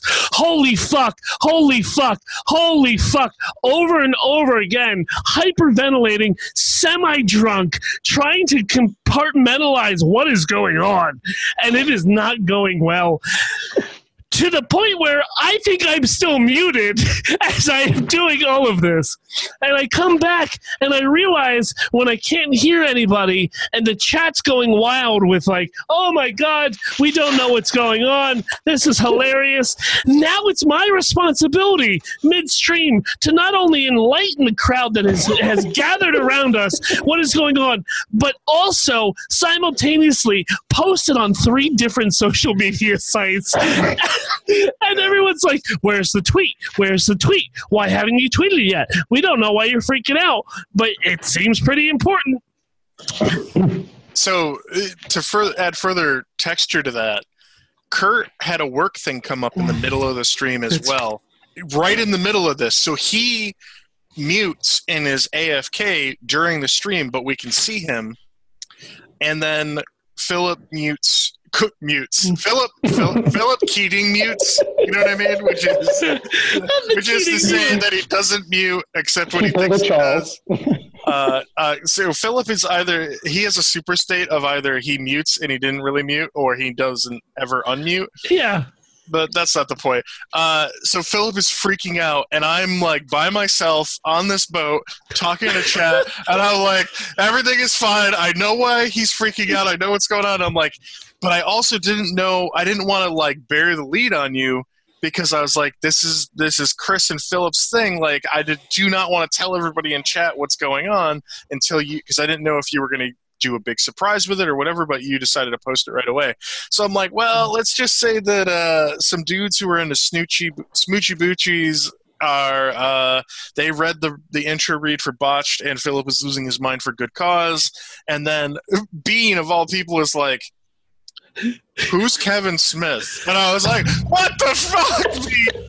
What the fuck? So look, right? So I posted to the Botched Discord like, this is a thing. Oh boy, oh man, and literally half our patrons on Botched were like, it's just fucking 2 dudes, man. What are you talking about? Who are these old fucks? And it's just like, oh my God, he's the reason I have a job at Blockbuster for 10 years, because I wanted to be fucking Randall and just shit on all my customers. He's the reason I went to film school, you dumb motherfuckers. Now give me more money, please. It's very funny how the younger... There's a line. There's a Kevin Smith line, yeah. And if you didn't grow up above that line, it never hits you, and that's just poor parenting. Yeah, comes down to bad parents. I mean, the like you said, everything you just said. Like we've talked about Kevin before. I mean, he's been incredible for podcasting. He's been incredible for just go out there and fucking do the thing, right? Like his story of how he made Clerks, he racked up like 40 grand in credit card debt in his own name to make Clerks. He just made it. He wanted to make it. You know, our first quote unquote celebrity interview, you know, was Mike Zapsik from Comic Book Men, who works at the Stash, which is his comic book store in Red Bank. Like, and that Chris, like, you set that up. Like, Chris has long been a devotee of everything View Askew. And it's just so crazy. Like, my mind was just thinking about that the whole time. Like, when I saw that happening, I was like, because we knew Chris was going. I knew, Chris, you were going to try to talk to him. And, like, my big thing was I hope he has a great time. I hope it's, like, this amazing night. And he's like, yeah, they were so cool. It was so awesome to hang out. And you just came away with a great story. I never, ever in my wildest dreams thought that you would be so sneaky as to get them to do the botched read and any of the other stuff certainly not some of the other stuff you've talked about right now, which may or may not have to make it on a director's cut of this episode to be discussed at a later time. Yeah, no, that's just such an awesome story, but it really does. It speaks to how genuine those dudes are, you know? And, like, it's not a shtick, right? Like, Chris, you had FaceTime with them. It's not a shtick, right? It's not. It's really not. And, you know, the cool thing was so fast forward to after the movie, I'm second in line for the Q&A because, again, I'm that guy. I don't go to a Kevin Smith event and not ask a question. And I'm second in line. And Kevin recognized me. He's like, "Hey, Chris!" I'm like, "Oh!" and he's like, "Tell him who you are." And I was like, "All right, but I'm gonna do the obligatory thing." He's like, "Go for it, man!" I'm like, "All right, I'm Chris Wisdom, co-host of Breaking the Panel on Giant Size Team Up Network. Check us out." And I threw out the website, and then went into it. It was just, it was good. So then my question, like, I didn't get into my question right away. I said, "You know, Kev," I said, "I'm glad I get some more. I'm glad I get to talk to you." I was like, "I'd love to get you on the show because I have got a Walt Flanagan story that you don't know, my friend." Thinking I'd hook him, and I did. I hooked him because he got big eyes. And I said, "But this is not the time or place for that." And he goes, "The fuck do you mean it's not the time or place for Walt Flanagan's story? You fucking suck his dick?" I was like, "We got to link up so I can share this story with you. It's too good." And so in a row? Yeah. It's so good. So now I'm just trying to hit him up on social media just to try and get him to play back. So he's gonna be on the show. I can feel it. We're gonna get him at some point. Even if I have to stop him. That would be the most incredible thing. Except for our younger demographic, they won't know who he is. Let me tell you, Chris, and I'm gonna get a little bit personal here, and a little bit stuff about my wife. A little, well, this might go deeper than your wife. So I had no idea that you were doing this at all for the show, for either show. Breaking the Panel or Bosch. We knew that you were going, and we talked about, you know, a network plan on how this was going to go, but I could never repay you what you have done, Christopher Wisdom. Joy that if you respect the rules of the road. Well, unfortunately, I'm not that good of a comedian to understand those rules. But it really meant a fuck ton a lot to me, and all the boys on the show, and all the, you know, parents and spouses for all of us. We lost our absolute shit because of you did this, and it really came ahead to me last night after I got over the Outlast stream that I did, is that it's very bittersweet for me. Because surprisingly enough, the first time I ever watched Dogma, I watched with my father. And my father being a devout Catholic, I didn't know how this movie was going to go with him. And he loved every fucking minute of it. and he understood that it was a satire, and that opened up this strange window of me and my father watching Clerks together, and we've watched Mallrats together. And the only thing I can reflect on is that how fucking insanely proud and happy he would have been to hear this intro be read by a director that he actually, for some reason, as a 70-year-old man, understood and enjoyed his movies. And it's a bittersweet moment for me because he will never, he didn't get the opportunity to hear that intro be read, but I know he would have gone fucking crazy if he was here still to hear it. So I thank you for that. And it really fucking floored me last night to think about that. And that's something literally, even if your balls were on my chin for a good 6 hours, it would not be long enough to repay you for that feeling. No need, man. It's no need. It's like I told in the in the Dragon Con Discord. I had an opportunity to help some friends, and so I did. It means a lot to me. What it is, buddy. So after we make jokes about sucking your dick and my dead dad, let's get into our last bits. We normally talk about Humble Bundle and Steam sales, and the Steam Black Friday autumn sale time and date has leaked. And we always like to bring deals to you listeners when it comes to PC gaming. And it looks like November 26th to December 3rd is going to be our Steam sale this year for the Thanksgiving break. Check that out whenever you can. Sometimes they give games away for free. That's how I got Left 4 Dead 2 free on the PC.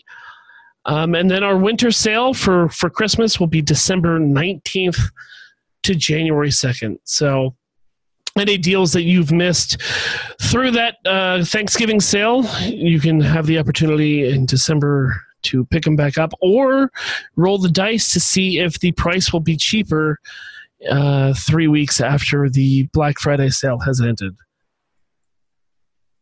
Very good. For the Humble update. Oh, sorry. Go ahead. No. Go into Humble because I actually want to talk about this Humble real quick. Well, first, we got the Humble Monthly that just refreshed. This is a hell of a month for Humble Monthly. The early reveals are Yakuza Kiwami. God bless. Is that a?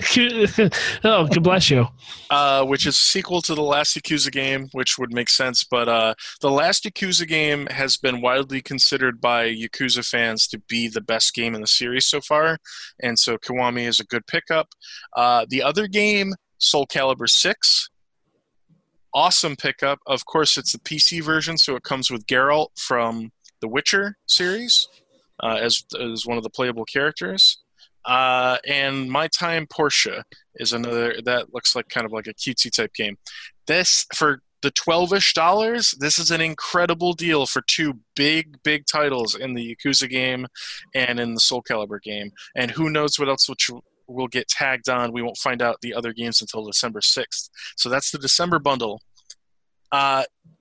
A note about December monthlies. Humble Monthly.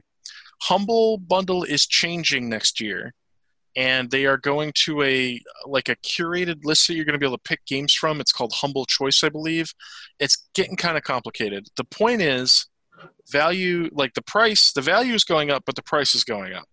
So if you are a current Humble Monthly subscriber, you're locked in at the $12 and plus tax rate right now, and you can pause on months that you don't like. If you cancel Humble Monthly sometime in the future, I don't know if it's in effect yet, but at some point, you will lose that price, that rate, and you will jump up to whatever the monthly rate is going to be going forward. So if you're somebody who hasn't jumped in yet, I would jump in now. If you like this bundle this month, it's a good bundle. If you're someone who has an active Humble subscription, pause on the months that you don't like, at least as long as that's an available option, because you're going to want to definitely try to maintain that value until we know what the future looks like. But they're usually, I'm going to be honest with you, if you're somebody who's willing to do a little bit of work, there's some subreddits and probably some Facebook groups where people swap codes and stuff for the titles they don't care about. Every single Humble Monthly has been worth the $12. I have skipped some months because I was like, I either already have those games or I'm not interested in them, but they have always been full of value. So that's what's going on with Humble Monthly.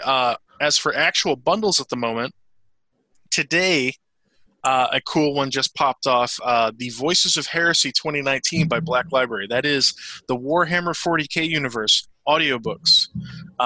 It is nuts. The top package is $18, and it's like for $1 you can get 5 different audiobooks. For $10 you can get an additional 7, and then for $18 you get another 10 on top of that. So you get over 20 audiobooks in the Warhammer 40K universe, which is dope if that's something that you're interested in. It's a really good value.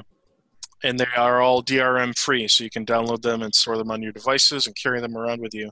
There's also a couple days left on the Warhammer 40K Roleplay Rogue Trader bundle. That is RPG books. You can get the PDFs. There is a Dynamite comic 15th anniversary party for the next 14 days, so it'll be plenty of time once you're listening to this episode if you're listening to it on time. That is Dynamite Comics. That's a cool bundle with like a John Wick comic and Nancy Drew and some other Bob's Burgers and all kinds of weird stuff. Day of the Devs 2019 has only 5 days left. That is a bundle with some cool games. So basically, if you don't know, you want to be on Humble's mailing list, you want to get their updates, and you want to go scan them from time to time. There's 11 bundles right now. There's also crazy stuff like Learn Instruments and Design. Okay, this is where I come in. Yeah, go. Oh, God, this is the bundle that I care the most about. So this is called a Learn Instrument and Design bundle, and it brings you anything that you would possibly need to either pick up a guitar for the first time or slowly teach yourself how to play the piano. But also, if you're looking into upping your game on a little bit of Photoshop or trying to build your font library, this bundle is fucking perfect because there's a couple different font and logo softwares here. They give you the Business Card Studio, which, I mean, come on. We all use a website that doesn't sponsor the show to make business cards, but it's also 2019. You should be doing everything digitally. But also the Comic Creator Studio is in this, which is a wonderful comic book template building software. And it's $20. $20 gets you literally about $500 worth of different software, from learning guitar, learning piano, and building out your digital designing portfolio. Mm-hmm. So it's $20. It's completely worth it. Even if you learned, just use the piano app off of it. I think piano lessons are a little bit more than $20, and I cannot wait to pick up this bundle. There's also a Design Like a Designer bundle with ebooks for stuff like typography, web design, business and careers, like Guide to Money. It gets crazy. 100% look at Humble Bundle. They don't sponsor us. I don't know why we plug them every fucking week, but it's because, like, for example, this bundle I just talked about, for $1 you can get ebooks about typography, cultivating creativity, the designer's web handbook. Every single dollar tier on every bundle I've ever seen has something worth that $1. Like, even if half of it is garbage to you, something on there is probably worth it to you if it appeals to you at all. So just check it out. If you were somebody who just tossed them $1 every once in a while, you would get all kinds of value out of it. And like I said, it's most of the time this stuff is DRM free. Every once in a while, the software and stuff will be like codes for like, obviously the games are, they're like Steam codes and stuff, and the software stuff might be a limited time license occasionally, but for the most part, it's all pretty fair. You definitely know what you're getting at the time. Very rarely have they ever disappointed me, so there you go. Chris, you got anything else to plug before we wrap up the show this week? No, you're good? Jay and Silent Bob Reboot Roadshow Tour. Go see them while you can. I'll say, Chris, that when the first trailer came out for this, I believe we had Bill on the show, and I could not give a hot shit about this movie. And after listening to the description that you gave on the actual film itself, dealing with aging parents and all that other shit, I'm bought in now, and I'm excited to go out and see it.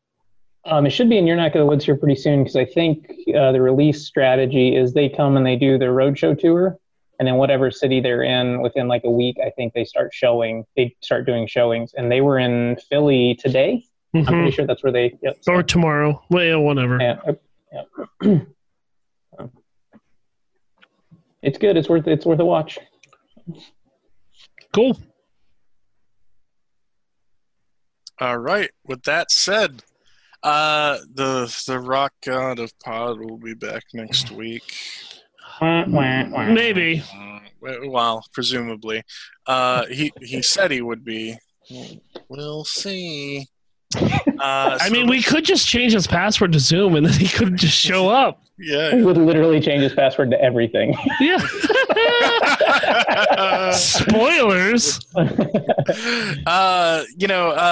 gonna do our outros here, but we're coming up on the holiday season. Just as a fair bit of warning here, we are trying to minimize the number of episodes that we're gonna skip or anything like that. I think the only one we pretty much locked down is we're definitely not doing a show the week of Christmas, but we might have something in the works to fill in. So just be aware that the holidays are coming, so our schedule might change a little bit only for the holidays, but we're committed to filling you out like we always do, because you're our applications.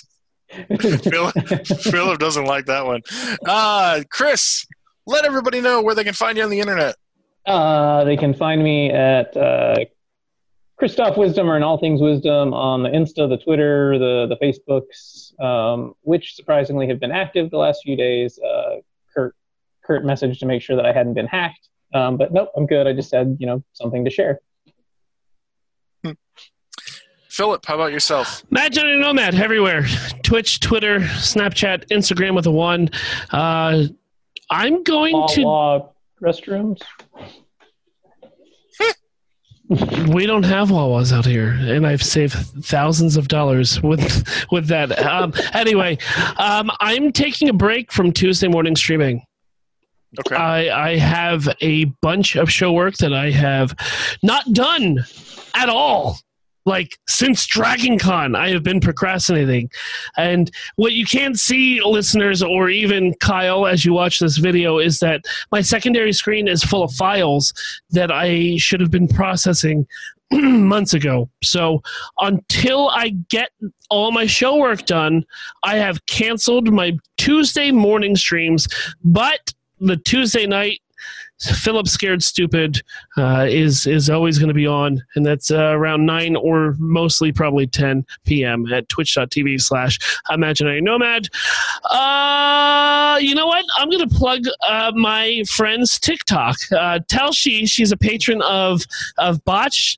She's really strange, and she's very funny to watch on TikTok. So if you're one of those youngins that use that platform, check her out.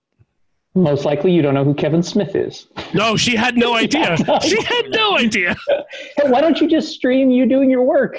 Oh yeah, yeah. Listening to my episode extras and editing it. You can still interact. Fuck that. You should definitely broadcast the stuff that you don't. That gets cut. Yeah, exactly. Cut out.